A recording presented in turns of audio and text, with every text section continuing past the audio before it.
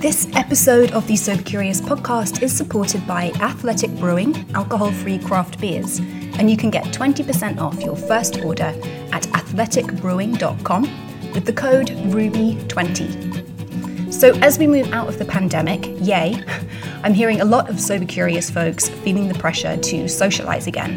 And for anybody who's ready to join the summer fun, but without the hangover, Athletic have a brew for you. Crafted in state-of-the-art breweries in Connecticut and California, their mission is to provide beers that are packed with all the flavour and none of the alcohol. The result is a line of delicious, refreshing beers starting at just 50 calories a can, making them the perfect addition to any healthy lifestyle. Athletic beers are in stores nationwide and they also ship online. Place an order today at athleticbrewing.com and get free shipping on 2 6-packs or more. And remember, new customers can also get 20% off their entire order with the code RUBY20. That's limited to one use per customer at athleticbrewing.com. Welcome back to the Sober Curious podcast, a place for conversations about living a more conscious, connected, and present life. I'm your host, Ruby Warrington, and my guest today is Dr. Nicole LePera, aka the Holistic Psychologist. Given her extensive social media following, it's very likely that you're familiar with Nicole's work, which has helped to democratize the field of psychotherapy. On her Instagram account, Nicole has made theories, tools, and practices for what she terms self-healing available and accessible to millions of people. And her new book, which is titled How to Do the Work, breaks down her approach for creating positive change in our lives. In this episode, we talk about how this applies to being sober curious and how part of the healing path is to reevaluate the impact of alcohol and other substances on our mental and emotional health. Nicole also talks about her own journey with substances and why it often feels easier to cling to what we know, even when we know it's hurting us. She also breaks down in detail exactly what is happening in our brains when we reach for drink and other drugs to numb out, dissociate, or self-medicate. Which is just a fraction, honestly, of everything we cover in this episode, which was full of light bulb moments for me. I hope you get as much out of it as I did. This is Nicole LePera. Nicole, welcome. Thank you for having me, Ruby. It's so good to meet you in person. I've just been following your work like so many for a while now, and just like, thank you for presenting all of this subject matter in a way that's so accessible and so applicable to our actual lives. I think that's what I really love about your work. And it dovetails so much with what I tried to do with Sober Curious, which is like, go, hey, you are in control here, right? You're the one who gets to live your life. You're the one who gets to examine what's not working and to make the changes. It's you, right? No one or no thing outside of you is going to do that for you. So yeah, and I feel like your new book is just like a brilliant toolbox to help people dive into that in every area of life, you know? Oh, I appreciate you saying, especially the words practical and applicable, because that is really important to me in my work. And I couldn't agree more. You do the work of empowerment. And I think that's what it means to heal, is really to empower oneself against whatever it is, pattern, habit, symptomology, if you will, that we're trying to break. And I think for a very long time, we've, as a collective, even struggled to do that. I would see it day in and day out in my office, which of course inspires me to work in this new way. And having met your work and many other people's who are talking the more practical, okay, these are great ideas. What does this mean? It empowers me. So thank you. Awesome. So let's dive straight in with the work. Like, your book is called How to Do the Work. And I love that title because it feels really intriguing. And it sets up this idea of like the work as something kind of like that we really want to get to grips with and get our teeth into, I think. So what is the work? Like, in a nutshell, how do you describe that? Yeah. So the work for me, I think really you're hitting something that it is action, the actioning of change. And what I mean when I say that, and this is informed by, my own personal history, struggling, in a lot of ways, as a lot of us do, with anxiety, with negative habits and patterns, and also informed by my clinical work and what I would see, week after week, year after year in myself and really pretty much the vast majority of my clients is a lot of insight and very little action, very little change. And I came to understand, and I speak about it every day on Instagram and in my book. I came to understand the reason why. The reason why we struggle to change as humans in general is because a very powerful part of our brain that doesn't like change. So what the work means to me is harnessing that reality that changing does include action steps that go outside of whether it's the treatment room and, mental wellness or the medical room, really anything, because our subconscious follows us and is that, pattern running machine, for lack of a better word, that we're living day in and day out. So it's a two-pronged approach. It's, of course, insight is incredibly important, understanding maybe the habits and patterns that are keeping us stuck. Though that second piece, that action, those daily, very small, I call them small daily promises, the daily ways that we can create and maintain change is what the work means to me. So it kind of might, and this is where holistic psychology comes in. It's like, this is about your mind understanding something and then bringing your body and your emotions on board to actually go, okay, how are we going to bring this into our lives, and how are we going to use this to enact change? And I think as well, like, sometimes I feel like, in the realm of personal transformation and personal development, we talk a lot about wanting to change, wanting to transform. And for me, within this context, I feel like it means like getting better, and not getting better from a performance perspective, but like we all have stuff that's just making us feel shitty, like on some level, and we all want to get better.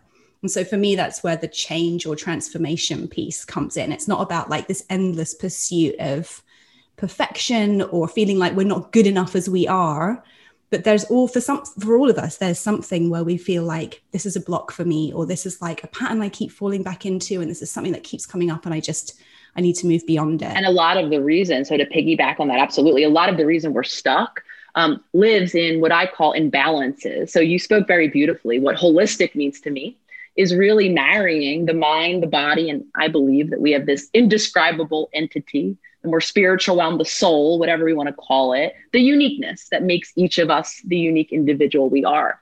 And I think what has happened, I guess, in the field for so long is we've had this silo approach where everything is treated as separate.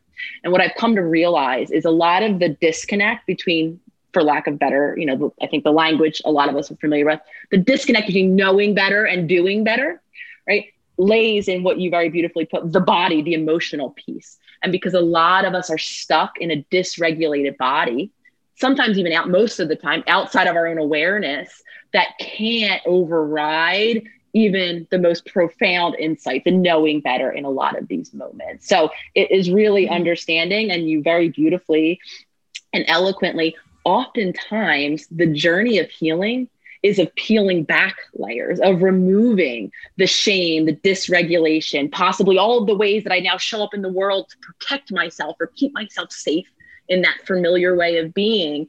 The return home, kind of the onion analogy or metaphor, right, where we peel it all back.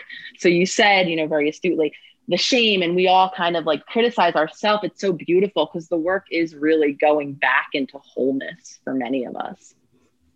So it's not changing who we are. It's more kind of like touching back with who we really are underneath all of the kind of like behaviors and stuff that's layered on top, often as an attempt to kind of protect us, keep us safe, keep us from harm, which then becomes dysfunctional when it prevents us from actually living our life. 100%. And then the things that most of us are struggling with daily, so to speak, to your work, right?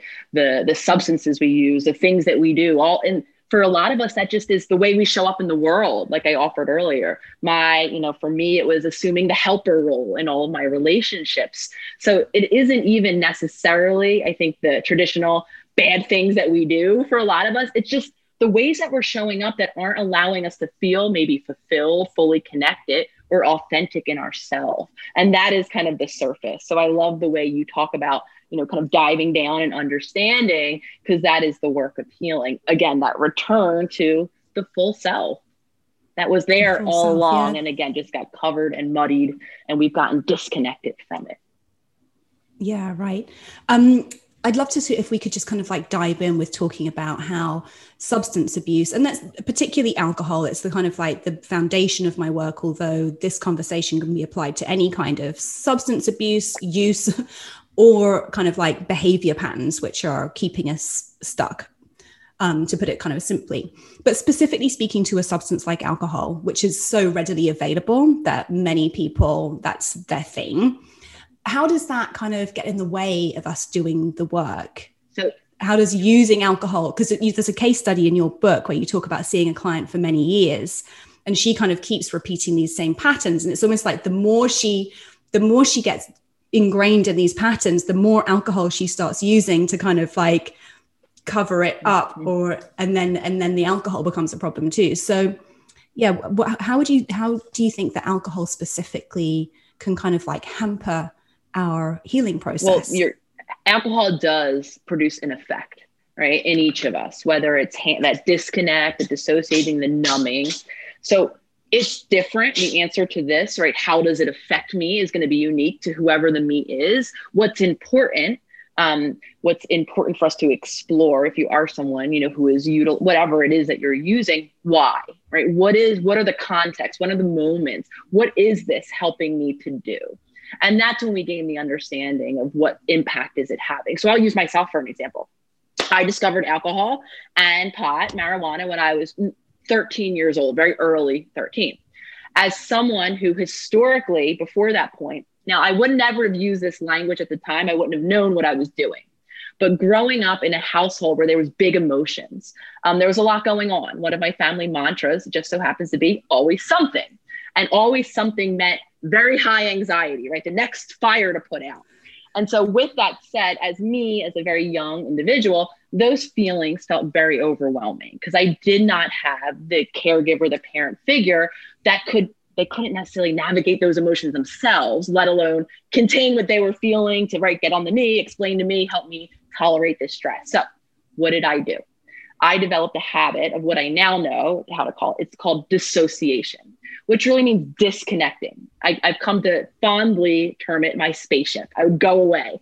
And so to the naked eye, to anyone observing me, I appeared there. I was going about life. However, again, I was protected on my spaceship. So when I became 13 and I was introduced to these substances, right, that now was the external thing I could take that helped numb me, that helped disconnect me.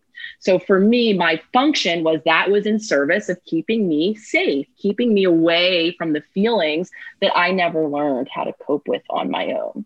And now I utilize those substances, on and off for the better part, probably until I entered my 30s, when I came to, by then I was on my healing journey. I was able to do all this self-exploration that I'm sharing. And then I came to understand what the function of those substances, those tools, if you were.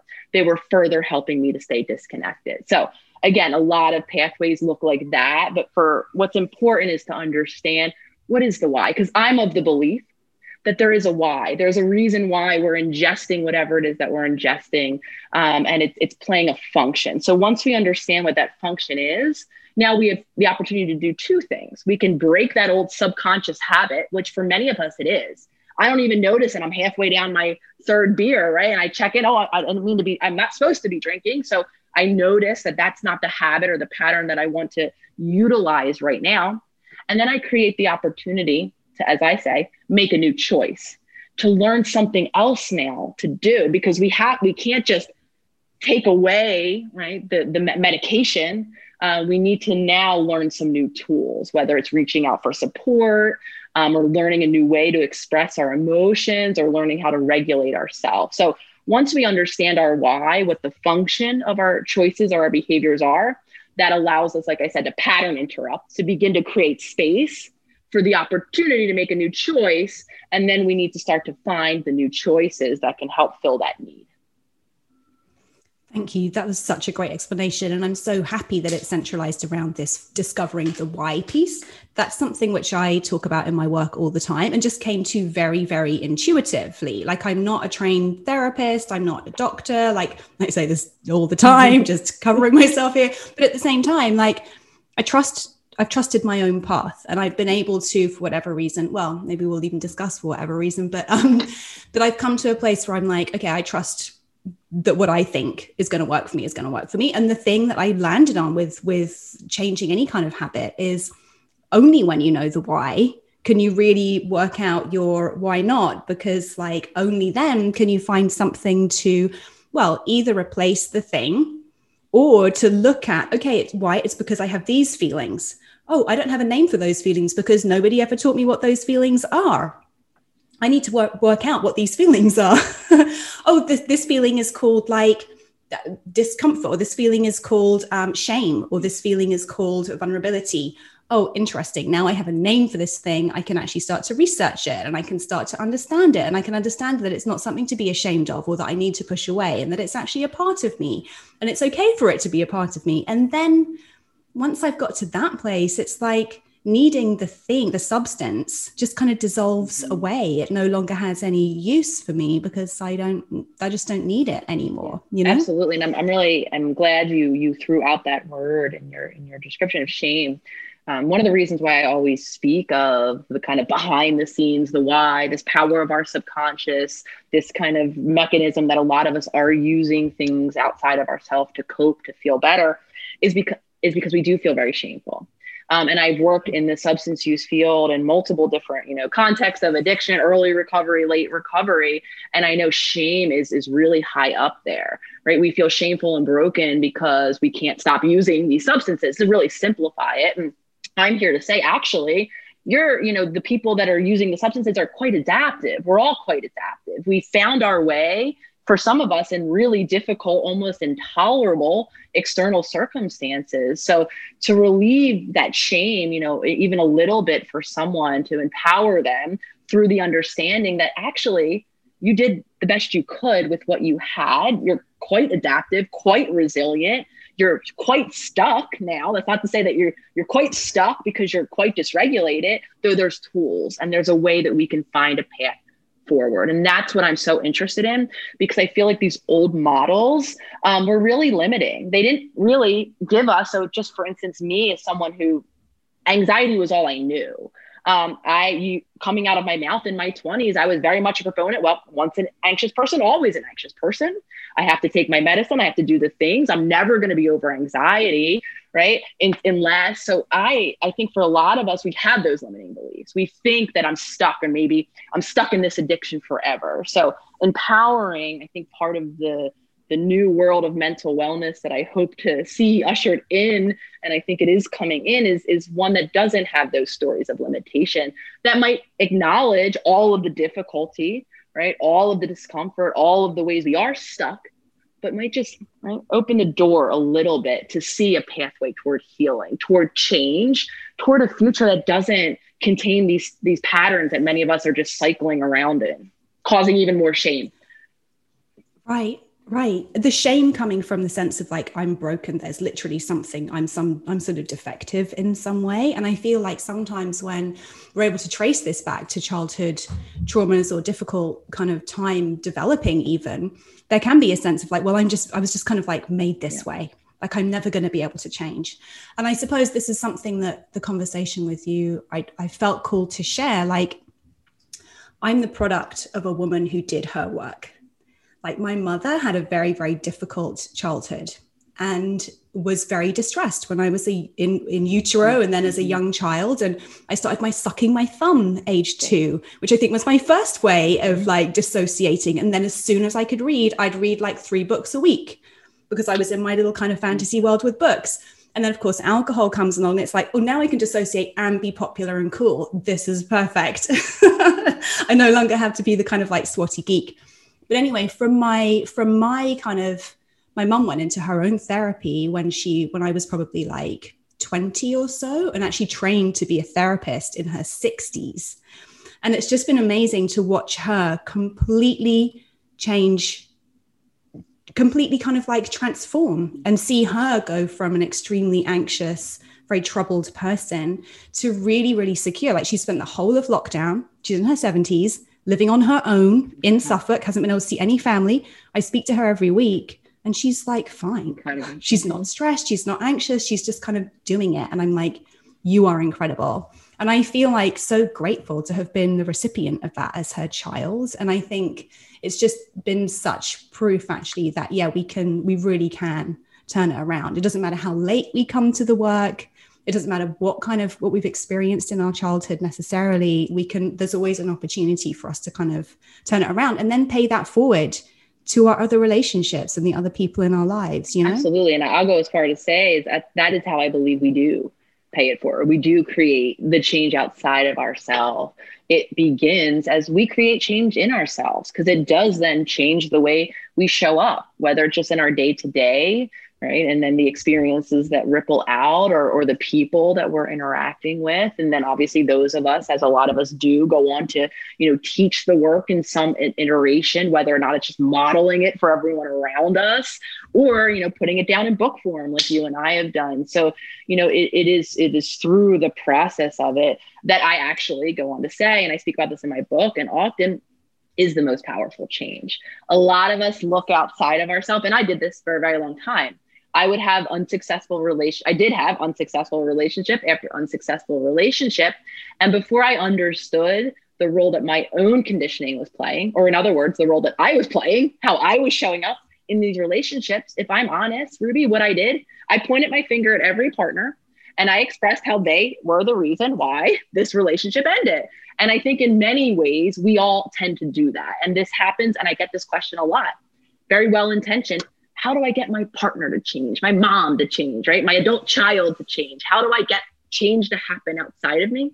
And again, I'm typically the bearer of the bad news, which is we're very limited. We cannot create change outside of ourselves. However, the most impactful change we can offer someone is by modeling, right? By modeling these new choices, these new habits. And then the more we practice them ourselves, like I said earlier, the more we're different.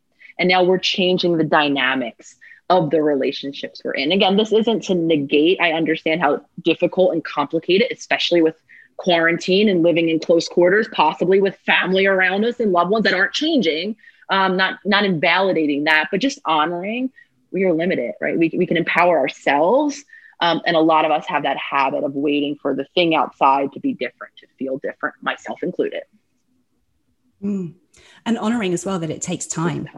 Like what I just described with my mom, that's been like a 30-year journey, It's like, it's not like the flick a switch or take this pill and then it's all different. It's like, this is where you talk about this is daily work. It's like a daily practice of noticing your habits, like noticing what's showing up for you, investigating it, interrogating it, sitting with it, like, and making the sometimes very difficult, counterintuitive, challenging changes to your own actions and your own words and things like that. So, and in my opinion, there's a reason, Ruby, why that I can offer here, why it has to be a daily process. I was looking for that magic elixir called the light switch, my hippie hammock in the sky where I can be, right? The word that we all want to be, done. Done, right? Here's why we can't be done, because we're ever evolving creatures. Right. So I need to prepare myself for the unknown, the uncertainty of tomorrow. Right. I'm 38 now. Hopefully I have many more years of evolution and of changing. So we need to learn how to incorporate the tools for, very simplistically inside to navigate the implicit uncertainty of tomorrow. And this is another place where us humans struggle. So again, this concept of doneness, or this idea that if I figure it out now and I just keep marching that path, that I'll be good. I call that into question because, like I said, I don't know what 48 looks and feels like in my life. I don't know what 58 looks and feels like. So with that said, true empowerment, I believe, comes when I feel that I can walk into that unknown uncertainty and walk through whatever comes next. Which 2020 has, this will be coming out next year, but 2020 has certainly been like a lesson and a practice in that. For anyone who already identifies with doing the work, this is like a year like this is kind of the ultimate test. I think it's the ultimate test. And I think it's tested us in terms of a lot of the concepts that I talk about. I mean, in just the most surface simplistic, it is the biggest pattern interrupt. Our daily lives, none of them look the same. So we're already challenging that subconscious that prefers the familiar, even though you might be thinking, well, I hate it. I'm happy that I don't have it, right? It's the familiar that we know. So just to be clear, as humans, we really gravitate toward that which is known, which just means I've done it before. It doesn't mean it's serving me. So from the most surface level, 2020 is a huge, right, challenge to our subconscious because we're all living a different life. And then obviously you add complications of who are we spending time with, of whether or not we're someone, as a lot of us are, who are storing trauma, right, in our subconscious and in our body. So the trauma of this pattern interrupt with a lot of us losing jobs, losing income, maybe again, being in close proximity with relationships that challenge us or possibly do traumatize us emotionally, activate us, right? So now we get even more complicated. A lot of us are being thrown into that trauma body reaction I talk a lot about. Again, making change and the maintenance of change incredibly difficult. So there's a chapter in your book that's called A New Theory on Trauma. And there's a quote which I love that I pulled out. And you say, trauma creates the fundamental belief that we must betray who we are in order to survive. And I just that's the kind of quote that gives me chills. I'm like, oh. Could you maybe just unpack what you mean by that quote specifically? 100%. I'll start by saying, expressing a little bit of gratitude and then giving a quick explanation of why I call it expanded version. So in the 90s, in the field, psychology, there was a very seminal study. It occurred over many years. Listeners might have heard of it. It's called the ACEs study, Reverse Childhood Experiences Scale, I think it is. Anyway, long story short, at that time, we had the experimental evidence that, quote unquote, trauma in childhood. Now, the way trauma was defined in that study is really important. Trauma being defined as the sexual abuse, the physical abuse, the neglect, having a parent with a severe mental illness, having a parent incarcerated. There might have been one or more in there along the same lines. That is how we defined trauma at that time. What we did was we studied people who experienced trauma in their childhood and followed them through life. And at that point, we had the evidence that trauma that happens at any time in the past carries with it effects, consequences, namely psychological, emotional, or physical, with medical diagnoses that abound, health issues, et cetera, obviously psychological diagnoses. I've come to believe, so I learned that, right, trauma causes symptoms. This was particularly confusing for me because when someone like me, when I took the ACEs scale, I only scored a 1, which is very low in all things considered. I think upwards of 60% of our population scored a 1.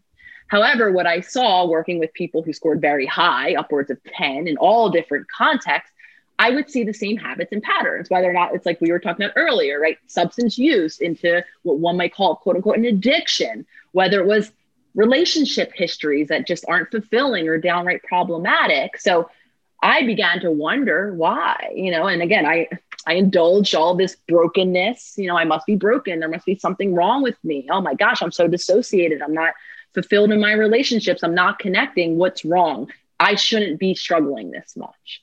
So what I've come to find out is that scope of that definition is much too narrow, that there's a lot of experiences that many of us have in childhood and accumulate over time that cause those same sort of patterns into adulthood. So I speak about a much more expanded definition. A lot of it, is kind of revolves around our spiritual self or this essence, this usness. Right. And I believe that each of us, however it is that you believe we come here, we have a deep desire for 3 things to happen: to be seen, to be heard, and to be acknowledged, just expressing as we are. Now, what happens in childhood is really pivotal for most of us, because in childhood, we're born into some family constellation. Of course, it's different for all of us. And the human infant is born in a complete state of dependency. Meaning we cannot survive, here's that word, on our own. We need our physical needs. We're reliant on our caregivers, whoever they might be, to meet our physical needs, to meet our emotional needs, and to create the space so we can be seen and just us, right? Just using around. Now, in absence of that, and very few of us, right, have the healed caregiver that's able to create the space, quite simply because they were raised by humans themselves. All of our parental figures, everyone was. So they're limited by to really keep it simple, by what was been taught to them. Now, again, as children, as that little reliant, dependent creature, we're also, like I said earlier, incredibly adaptive. And because we need, quote unquote, these relationships to literally survive physically, and then of course that shifts over to emotionally survive, we began to make those adaptations. We are so attuned to the world around us that we learn, how to show up to maintain those connections to ensure that our needs are met. And what a lot of us end up doing is this is when, kind of us assuming those roles start, whether or not you resonate with the caregiver, the helper, the party person, the easy-go-lucky. I mean, the roles really are innumerable. But at that time, and I'm of the belief that those roles played a function. Here's that kind of exploration again. I learned how to maintain the relationships that are most important to me by learning how to show up in a way that continued those relationships. And I'm of the belief that the more we do that, and the more we're constricting and repressing and expressing only parts of ourselves, we're actually creating another system of imbalance. Like I said, we're putting another layer over the onion, and possibly somewhere down the line, if we do this consistently enough. Now, just to be clear, this isn't the one time my parent couldn't acknowledge me because they were busy. This is when it's consistent. So for me, I had consistently distracted caregivers who were tending to the fires, very understandably. So consistently, when that happens, we consistently modify ourselves. And then, like I said, we create another system of imbalance where by the time we're an adult, all I am is the helper that shows up. What happened to the rest of me? And that's, I believe, how we become constricted. And again, all of the symptoms, some of us can experience symptomology as a result of it. And again, so the pathway of healing is understanding the function. What are the adaptations that we've each made? Chances are they've been there. And then how do we, again, find our way back to our authentic self? So this idea of trauma then is sort of like interwoven, sort of almost imperceptibly with the behaviors, adaptations that we sort of learn and that become habitual about how to stay safe. And safe equally means getting fed and, actually, well, let's just keep it as basic as getting fed and having somewhere with a roof over our head to sleep, and being seen, being understood, being made to feel like we are valued and we actually have a place in the world. Like we deserve to be here because we need it. Absolutely. Here. And then safe becomes that which is familiar. So whatever adaptation worked then, when I start to veer out, right, and show that shameful part of me that's going to feel so uncomfortable, I might convince myself out of doing it entirely, or I might do it once and be like, oh, that was very uncomfortable. Probably means I shouldn't do it again. And then before I know it, I'm right back in that constricted self. So safe over time began, right, like you said, is very much like making sure my need is met. And then what the definition that safety takes on is familiar. Because I know a lot of times there might be listeners out there who's like, this makes no sense. I know that these things I'm doing aren't quote unquote safe, yet I can't stop doing them. So just to be clear, safety then is just that repetition that I know this aspect of myself. I'm not shamed, for instance, when I show this part of myself to the world. If I try to show this part of myself to the world, I feel so uncomfortable. I go right back into my zone of familiar. Right. And it's even just making me think about how alcohol almost plays like a double role here. Because here is a substance which on the one hand is an anesthetic, and so it numbs any feelings of discomfort that we may have about like expressing ourselves. Whilst on the other hand, it kind of like makes it feel, makes us more expressive and makes us feel like we're more safe to be our true self and to maybe kind of like act out in ways that feel like they're true to us, that have been suppressed in some ways. But then whatever is suppressed starts coming out, often in really kind of strange and kind of like needy, desperate, kind of, unhealthy ways. Mm-hmm. And alcohol does do that by suppressing actually a part of our brain, the frontal or the prefrontal cortex, where we're able to inhibit the impulses that maybe are lower brain regions, right? The desire to scream and yell, able to inhibit it. So it's actually a suppressant of, so again, as all things, they map on to something that's happening in our brain or our body that's contributing to that. So on the surface, especially I hear a lot of times people who suffer from social anxiety, or what we call social anxiety. I'm out and I'm hyper vigilant. Again, I believe this is a function of our nervous system, of a dysregulated state where, again, there was a lack of safety. So now I'm hyper vigilant to make sure that I'm safe at all costs. Unfortunately, that hypervigilance shifts and we become primed to see threats everywhere we go. And a lot of times when I've worked with people who resonate or have had that experience socially, alcohol becomes the lubricant that's desired. Oh, I'm a little less inhibited. I can be myself, or so we think, a bit more. And like I said, there's a physiological reason why alcohol does that, because it actually affects our brain in a way that allows us to do that. Though you're right, there's consequences.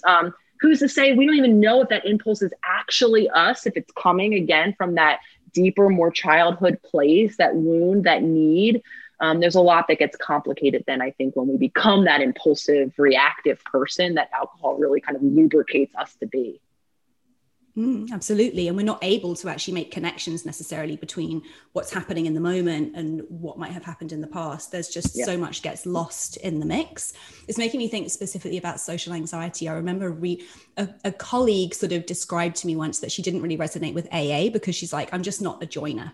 I'm not a group person. And I'm like, me too. Okay. Yeah. That's why that didn't really work for me. Like, I just never really felt comfortable in groups.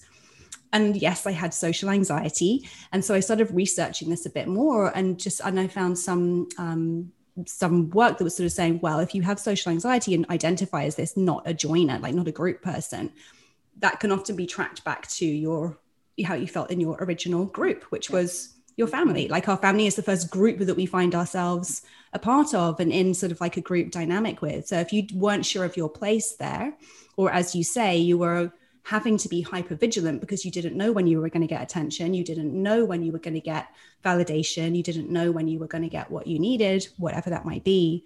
Then you kind of develop in adulthood this kind of just anxiety around groups. And when I think about how many people cite social anxiety as one of the number one reasons that they use alcohol, it just makes me think how many of us grew up in those kinds of environments. But like you say, we've had this really kind of narrow idea about what trauma is. And for anyone, particularly anyone who's grown up with any degree of privilege, there's often a lot of guilt around like, I had so much, how dare I feel like I didn't have a good childhood or that I wasn't cared for, like all of my needs were taken care of. Like, how dare I feel that wasn't enough, Is that something that you see in your practice too? I think a lot of us at least have that endless, internal critic that just offers endless commentary, not usually in the positive direction, about most all of our experiences, whether it's the thoughts we're having, we endlessly judge those. We judge the experiences and the reactions that we witness ourselves having. I do think I call it the critical parent. I think a lot of us have that space in our brain and, become and judge things as good or bad. That's a lot of language and we do invalidate ourselves. We kind of, if we don't feel we've experienced something that should warrant, we love the word should, this part of our brain, or this type of reaction. If we see that type of reaction in ourselves, we can get, very, very critical. And again, the work is, in my opinion, to expand, to absolutely witness all that is present. A lot of us, right, like me, went on my spaceship. I didn't want to see. It was too uncomfortable to see and feel everything. When we do the work of healing, a lot of discomfort does come up. We need to learn how to create safety. This is part of the kind of foundational journey. We need to learn how to create safety, a new sense of safety for many of us in ourselves, so that as we begin to peel back the onion, right, and as all the discomfort and all the awareness comes to the surface, we need to empower ourselves to develop that internal resilience and knowing and empowerment that we can begin to, like I said, dip our toe in to that which is uncomfortable and tolerate it. And a lot of us, like I said, haven't done that, have bypassed it in very, adaptive ways. So as we become more conscious, for a lot of us, it is very uncomfortable. And at the same time, we need to teach ourselves how to tolerate the discomfort. Again, whether it's developing the internal ability to regulate or because we are social creatures. When you said that first group, right, we are primed evolutionarily to be in groups. So to learn how to connect in those groups is very important for us humans. So for a lot of us, and that was a very big motivator for the Instagram account and the community of self-healers, down to the virtual membership that we now offer, is to create that community and that sense of safety. So learning internal resilience, also at the same time, creating safety in our relationships, because not many of us have had that. Absolutely. You've mentioned a couple of times the term dysregulation. And then it reminds me of something I wanted to speak to you about. When I was reading the book, The Body Keeps the Score, he was writing about self-regulation. And it was, again, a kind of a bit of a revelatory moment to me as to like why I might have developed certain behaviors, why I might have used certain substances as a way of self-regulating when I am dysregulated. And I wonder if you could just, in kind of like layman's terms, that we can maybe, think about, oh, that's how that shows up for me. What do those two terms mean? Yes. So self-regulation, right? To regulate is I'm going to use very loosely. I describe things very simplistically.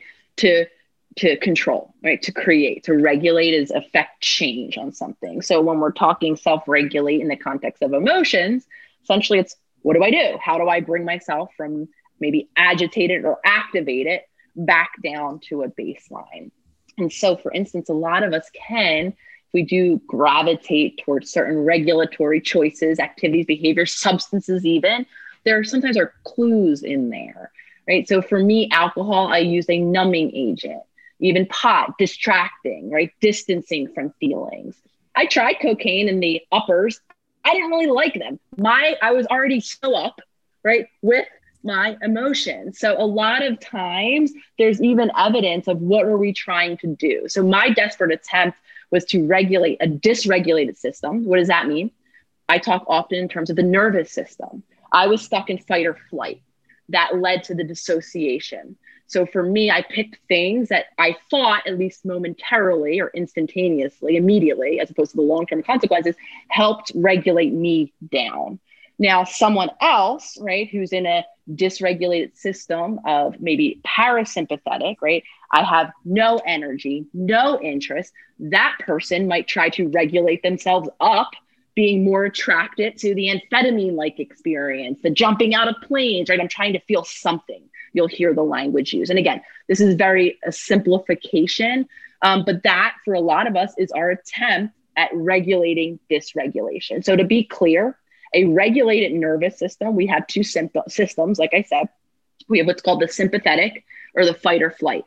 We are actually geared to when there's a stressor, we can activate our system to sustain life, to deal with the stressor. The alternating system is called the parasympathetic or the fight or flight. Ideally, they function like the brake and a gas in a car. And ideally, we pretty much live in our parasympathetic, allowing our body to do what the name suggests, to rest, to digest, for all of our systems to be in that homeostasis. And then if and when, because most of us, aren't living under constant threat anymore, though some of us are. And this is where systems of oppression, systematic racism, and all of that are really problematic, right? However, a lot of us are getting stuck and we're not using our sympathetic to come back down to baseline. So to be clear, that's what dysregulation is, when we're not having that flexibility to be essentially at rest, to activate when we need to, and then to return to rest. A lot of us are living in either end. And then, like I said, we've adapted. We've come up with our best attempts to regulate ourselves. And sometimes, like I offered, though that's a really simplistic explanation I offered earlier, though sometimes we can even see it map on to what are we choosing to do as evidence of what system we're stuck in. Because a lot of us are trying to regulate, again, though we're not doing so successfully. Yeah, right. That does make a lot of sense. So we have these two functions, the fight or flight, sympathetic, the rest and digest, parasympathetic, and we need both of them because there's a time for both of them. But we kind of, because of the world that we live in, because of our past experiences, can get kind of stuck in one or the other. And so we find substances, behaviors, even thoughts, beliefs, because as you talk about in the book, we can get addicted to thoughts, beliefs, emotions also, which kind of either help us put the foot on the gas or help us kind of like knock ourselves out for, as in many circumstances. Absolutely. Or as a third, just continue to perpetuate our stuckness, because that's become our familiar. So to use me as example, full circle, the little stressed out girl who was dissociated on her spaceship, who by the time I probably got to pot smoking age would have said, oh, all I want to do is peace, relax. Yet in those moments where maybe I was alone and no one was around me to stress me out, quote unquote, what would happen? my body wouldn't be familiar. I was so used to the cortisol, the adrenaline, the stress experience that one of two things would happen. Either my mind would start to produce all the stressful things to worry about. So I might be on my day off, right, kicked back, yet I'm worrying about, the article I have to write or read next week. So now I've created stress from my mind. And now before I know it, I have that cortisol. I have that adrenaline in my body. I feel normal. Or if someone's lucky enough to be around me, which my partners typically in the past had been, I like to agitate things. I might bring up, that look you gave me at breakfast when I said this thing, and I don't like that you said that. I agitate the relationship. Before I know it, what have I probably created for myself? A stressful experience. So I talk a lot about what I term that as emotional addiction. And I believe a lot of us are stuck in those cycles of dysregulation and possibly seeking to just keep ourselves in that familiar, even though logically we desperately think or are tending to do something else to say, create the peace that I was so desperately proclaiming I wanted, yet I couldn't, right? I couldn't cross that bridge. I couldn't action because peace, calm was uncomfortable for me. It was unfamiliar. And so therefore it felt unsafe. So anytime I had a moment that I didn't have that activation on some level, it felt unsafe. It just didn't feel like me. Yeah, right. This is making so much sense. And I think a lot of people will be able to relate to this. I'd love to speak a little bit. You have an incredible community on social media.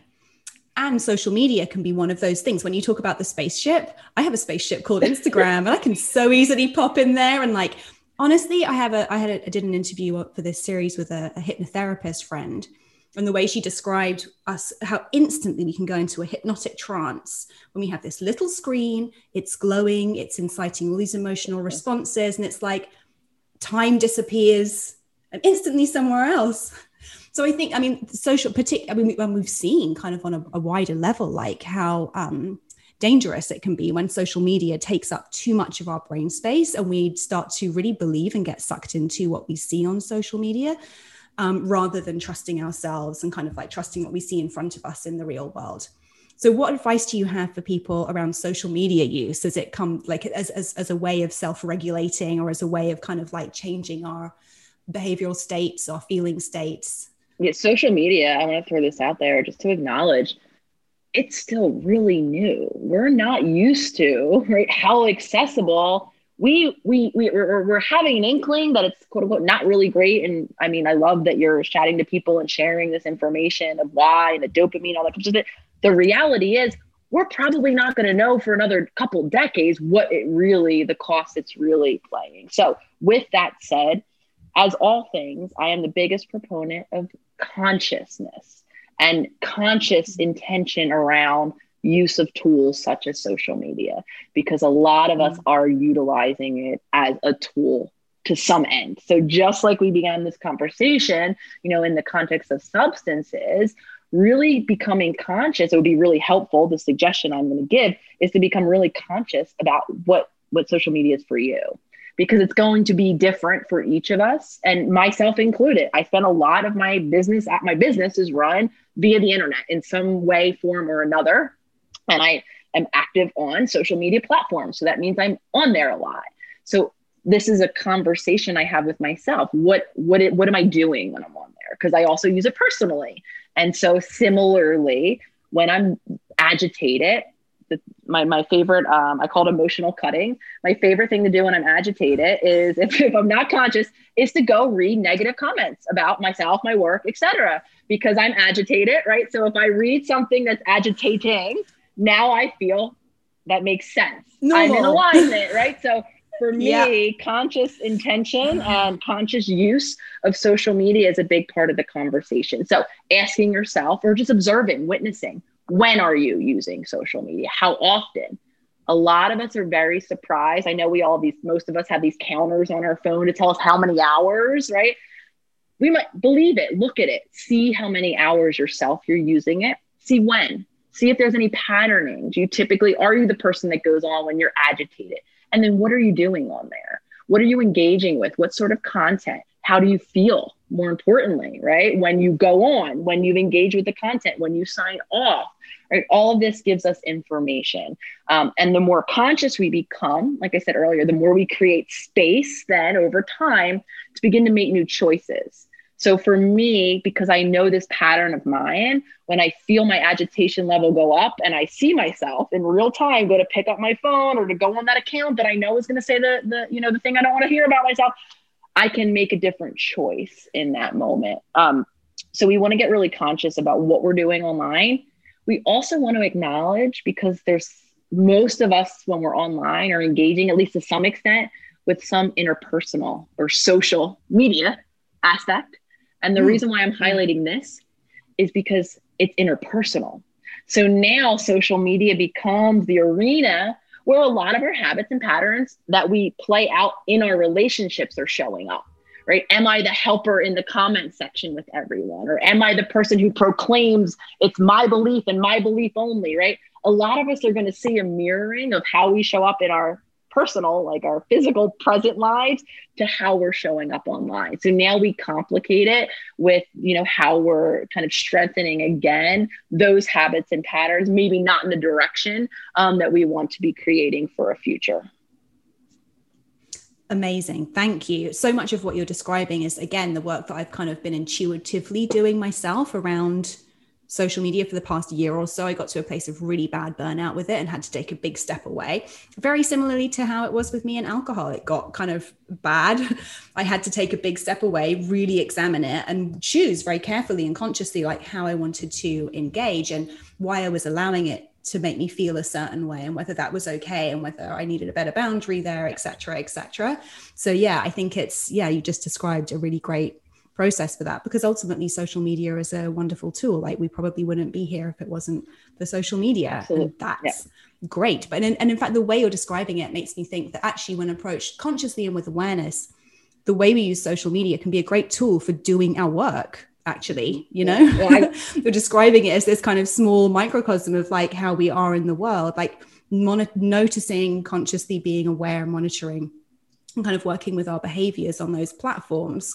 We can kind of practice for how we're behaving and interacting in real life. 100%. I'm going to go out there and throw a big macro statement out there, in terms of social media, which is the what social media is, kind of for us really is representative of how we're using it, right? Social media just is. It's a tool. I might go as far as to say, right, it's a very neutral thing. It just that which is, right? It exists out there. The meaning we're assigning comes a lot from the past experiences we had, and again, how we're choosing to utilize it now. And I think that macro statement applies to most things in life. And the reality being, we all are subjective in the meanings that we're assigning. So the individual journey of healing, and this is why I don't believe that there's any one size fits all or any, as many of us like, any 1 through 5 action steps that apply to all of us, because I just don't feel like that's ever true. We're all in our uniqueness. So social media just is. How are we using it? What is the meaning we're allowing social media to have in our life? And like I said, I expand that to most things. And that allows space for social media to be something else for even my partner next to me with whom I live and who's very much a part of the business, right? What social media means for her might be different. How she uses it in each and every moment will likely be different than what it is for me. And when we kind of expand and allow something to be the neutral tool that it is, that yes, can very much have negative consequences for some uses and very much positive, even though I hate using those qualifiers, right? Helpful consequences for other uses. That's, I think, the journey is finding out what all of these things mean for each of us, and then giving ourselves the opportunity to consciously choose if we would like to still subscribe to that meaning. Because most of us, and you used the word belief earlier, and I talk a lot about that in my book, Ruby, most of us are still assigning the same meanings that were delivered to us, packaged for us, that we might not actually believe anymore as our adult self. So it's a path of individual exploration, acknowledging the meaning that pretty much anything that we're doing in our life has for us, and then giving us the opportunity to keep what still resonates and to begin to create change in the areas that no longer resonate.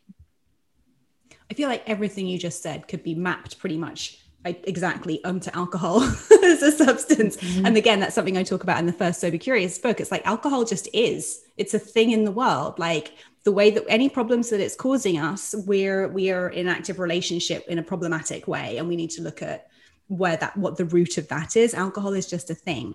And like you say, like one person's journey with substance use, I'm just going to use the word use, like is very different from another person. So yeah, really, really important.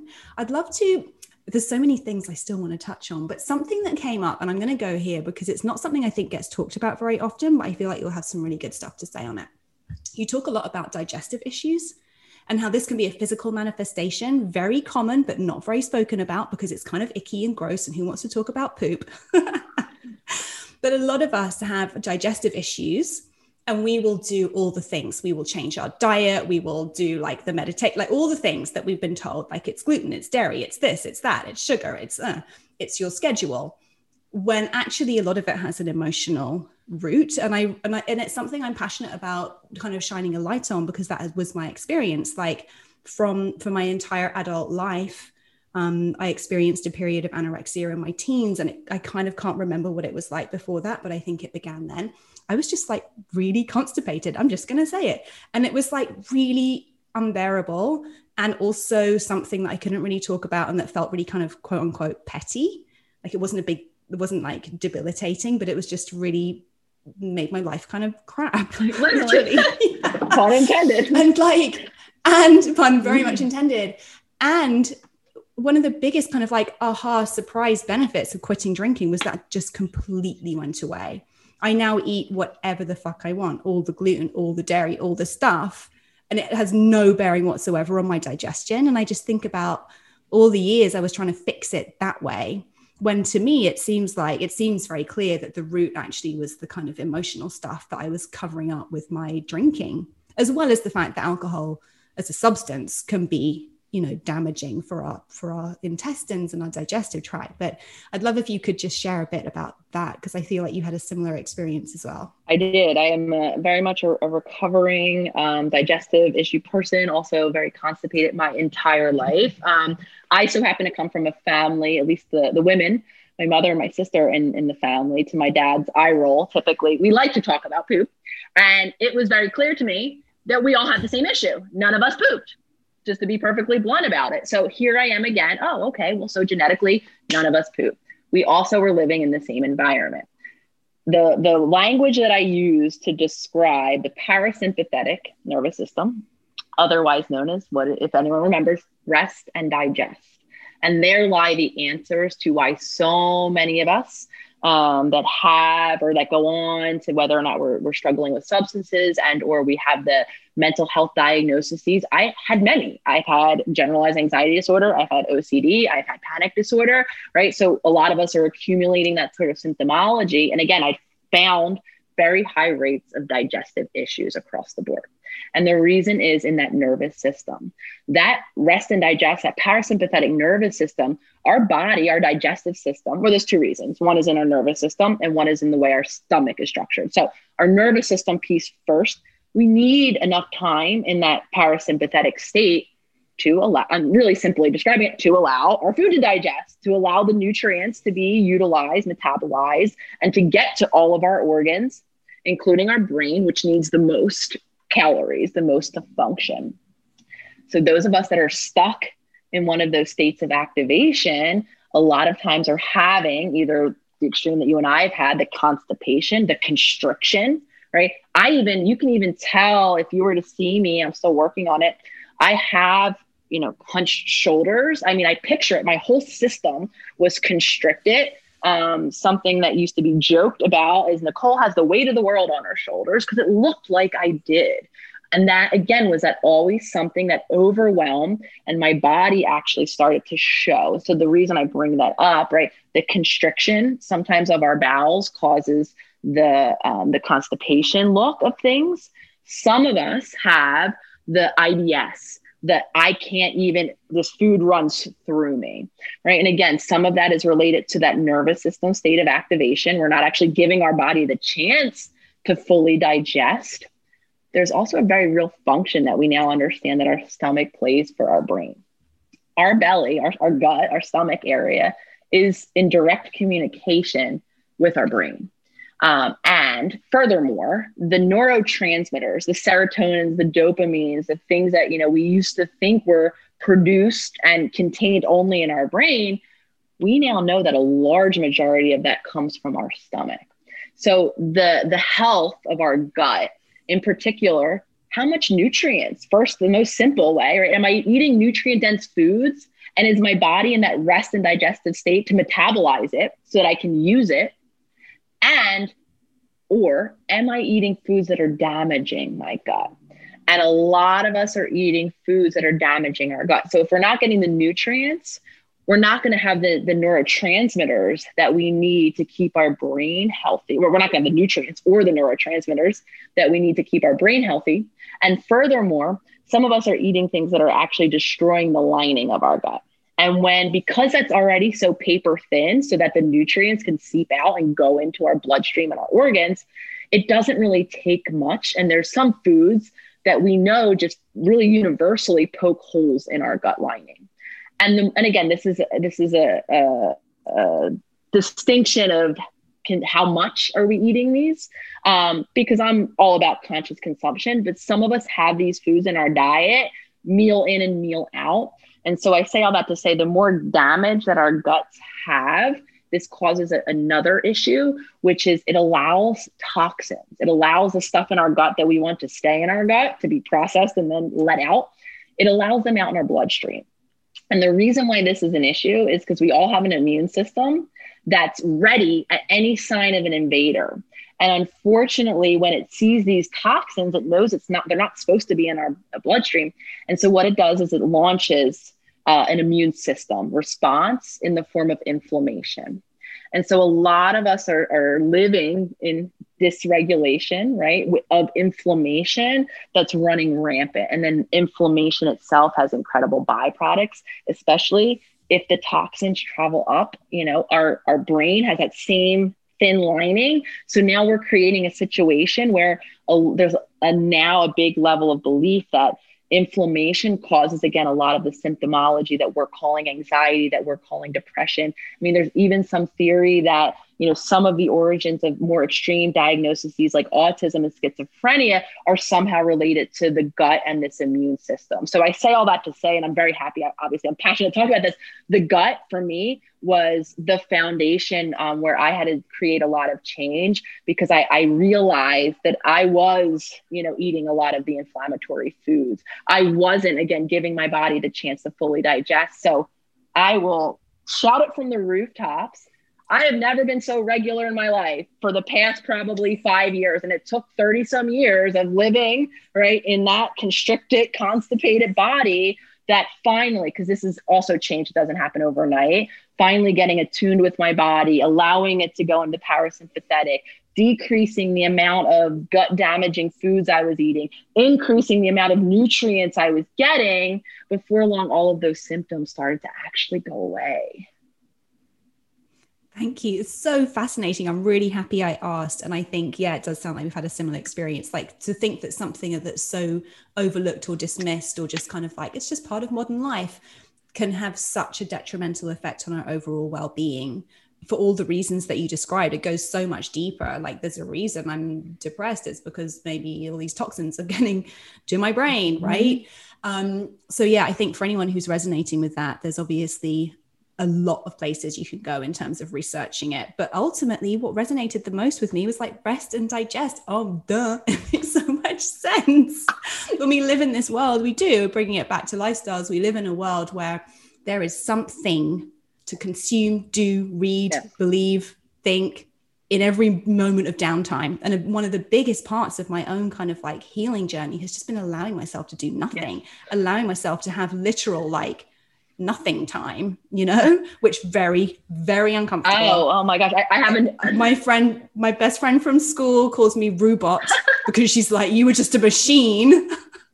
I've had to train myself to stop. We have, my partner and I have two little troll dolls. I don't know if anyone remembers those. And so we were with the hair, and we were gifted two of them. And one of them has army fatigues on. And as soon as we were gifted them, my partner says, "That's yours," because I go into soldier mode, get shit done. And I've gotten a lot of shit done. I have a PhD, I've been very successful in a lot of ways.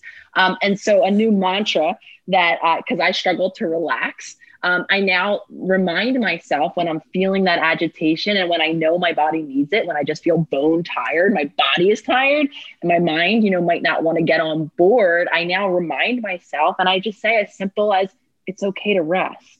You're allowed to rest. And I think, for a very long time, and this is where it gets confusing, some of the roles that are problematic are celebrated in society, have byproducts of achievement, that might have everyone around you. And I know this was the case for me, when I started to finally share that I was struggling, it didn't make sense to a lot of people because I didn't appear to be, because I just kept myself going. So I offer that mantra for anyone else out there who struggles to rest. I remind myself very frequently, especially with this holiday, kind of week, and my schedule was a bit lighter and I had a lot of time to rest. That was going through my mind when the other thought that came was, oh, go get up and do that thing, or you need to be, or you shouldn't be, right? It was just a reminder of it's okay to rest. And that's just a work in progress for me too. There's time. I lived so much of my life with the sense that time is running out. Time is running out on me. There's never enough time. I've got to do it all today. And just train it, no, there's plenty of time. And you know what? If I die today and it doesn't get done, even that is okay. But to kind of bring it back to this conversation today, I'd love to just finish up. If you could maybe share a bit about your own relationship with substances now. Yeah. Is something, I know you've said that you have used alcohol and pot in the past, in ways that were maybe problematic. Where are you at with substances now? Yeah, absolutely. So when I first began my healing journey, I cut out both completely, because my goal was to break the habit that I was in of utilizing it at all the times that I wanted to distract myself and to give myself the opportunity to explore a conscious relationship. So for me, and this isn't, again, the trajectory everyone ought to take, but for me, that meant hitting that hard stop, which was difficult. There was a lot of times I wanted to reach for, order that drink. And what I realized is I was doing a lot of it habitually, right? Because the menu had an alcohol option on it and I was out, I was, why not? And I started to see that, kind of impulse. So once I stopped I kind of intuitively, and then I allowed myself to begin to explore. So then I ordered the drink. And what I came to realize with alcohol in particular is now, again, this was after doing the work to reconnect with my body, because when I was dissociated, I wasn't in my body. I didn't know how my body felt. It also came after some time of learning how it felt to be in a body that, had energy, could get up in the morning, had clear thoughts, because all of that was symptoms of brain fog. That's a lot of what we struggle with when we have that rampant inflammation. So again, I speak this once I was balanced, living in my body in a much more parasympathetically balanced body, that I could begin to explore what the effects were. And I share that because a lot of us have to, kind of rebuild that connection to our bodies before we can really be conscious about how this affects me. And then I experimented. I had the drinks, sometimes I had more and sometimes I had less. And I would then gauge how I feel. The same process I did with food. As I began to incorporate different types of food, now that I'm connected, I can see how it makes my body feel. And then I allowed that. That's what I mean when I say conscious, consumption of any. We talked about social media, right? We talked about substances. So for me, okay, let me see how I feel when I drink the different alcohols. And essentially what I realized is I don't feel good. It affects my overall mood, my energy. I don't sleep well that night, even if I drink earlier in the day, and I just don't like how I feel. So my relationship now is very sporadic. I won't say I'll never have a drink again. I mean, again, it'll be very contextual. I'll check in with myself. Do I really want this? Halfway through, I'll check in with myself. Do I really want the rest of this? Or am I just drinking this because I ordered it, right? All the things that I know I do. And I give myself now all of these opportunities to decide if it's working based on how I feel. So that is kind of what I've evolved in all of the areas, same thing with pie, do I smoke it? Yes. Do I do so consciously yes, all the time. I ask myself, do you really want this right now? What will be the consequence of doing this right now? And like I said, that applies to food. That applies to what I'm going to do once I sign off this call with you. How does my body feel? Do I feel like I have energy and I want to go on a walk? Or do I feel like that couch is calling my name? So conscious living, I apply that pretty much to the best of my ability. Do I still fall into old habits, or they're not right around the corner? Absolutely. Though, again, the more I am present, the more I give myself the opportunity to choose. Amazing. Thank you. Yeah, that's such a hugely important piece. And I just want to reiterate it. Like it's really hard, particularly with a substance like alcohol, which is so culturally sort of like sanctioned, so physically addictive, really hard to have developed that conscious relationship with alcohol until you have removed it completely, so that you can get back into relationship with your body, back in touch with how it actually makes you feel. And that might mean quite a substantial time away for someone who's been using it really regularly, know? Absolutely. And again, you've said something a couple of times, Ruby, that I just want to highlight, because you've used the word I've intuitively in speaking about your own process. And quite honestly, that is the goal of this whole self-healing movement, that I'm very much lucky to be a part of, in my opinion. The goal is to actually return to that intuition, because I'm of the belief that all of our higher selves, our intuitions, that, that essence that is us, does know. Again, a lot of us are operating in very dysregulated ways. I also believe a lot of us have outsourced our knowing to everyone else around us for far too long. We've looked to our parents, our loved ones, our friends, our doctors, and everyone else to tell us what they think or what worked for them. And in my opinion, that pathway back home that we were talking about earlier, right, is rediscovering for many of us that intuition, learning how to tune in. I assure you it's there. You might be like me, so disconnected on my spaceship. I don't know. I can't tell when my intuition's pinging or not. And then furthermore, to develop confidence in it, to develop trust that it actually is guiding us in the direction that's meant for us, regardless of if it's the direction that my loved ones or my doctor or whomever it is believes is meant for us. Because again, like I said earlier, we're all subjective. And to the best of our, very well intentionally, we are all leading with what works for us. And that doesn't necessarily mean, and this applies to our kids as well. I don't have children. I can't imagine what it must be like to see my creation, though I assure you our creations are much more different from us than a lot of us are allowing them to be. So I'm really happy, and I thank you for speaking about your intuitive kind of pings along the way and for following them, because that, in my opinion, is what the work of self-healing is to empower each of us to find that center, that wisdom that we all have, that again, we've all been distrusting or outsourcing for far too long. Absolutely. And again, I think I have that trust in my intuition from watching my mum, from literally being kind of in relationship with my mother, watching her do that intuitive path as well, because she didn't have any family to tell her what she was doing right. She didn't have the community to tell her what to do. She had to kind of work it all out for herself, and watching her do that empowered me to do it. And I just think about people, often people will be like, what do I teach my kids about drinking? I'm like, what you teach them is what you're doing. What you teach them is your actions. That's literally what you're teaching them. And that, again, can apply to anything. How are you living your life? Yep. That's how your kid is going to understand to live their life. That's what they're going to learn about how to live their life as well. Absolutely. And there's so many well-intentioned parents out there that are looking for the right book or the right language or the right teaching or the right teacher, right, for their children. And unfortunately, the power really is in what are you doing? What are you modeling? So back to that question, right? How do I change, my child? The answer is by you changing, by you modeling, whether it's different habits in terms of lifestyle, right? Taking better care of your body, and then, having that be witness to your child, or again, taking better care of your emotional body, or creating the space for you as a parent to be fully self-expressed. You can say as much as you want to everyone around you, but again, what's most powerful is what are you doing? Mm-hmm. Fantastic. Thank you so much. This has just been fascinating. And it's like a drop in the ocean of what you share in your book, which condenses, I feel like, all of the wisdom into one really accessible, really kind of relatable place. So everybody go get How to Do the Work.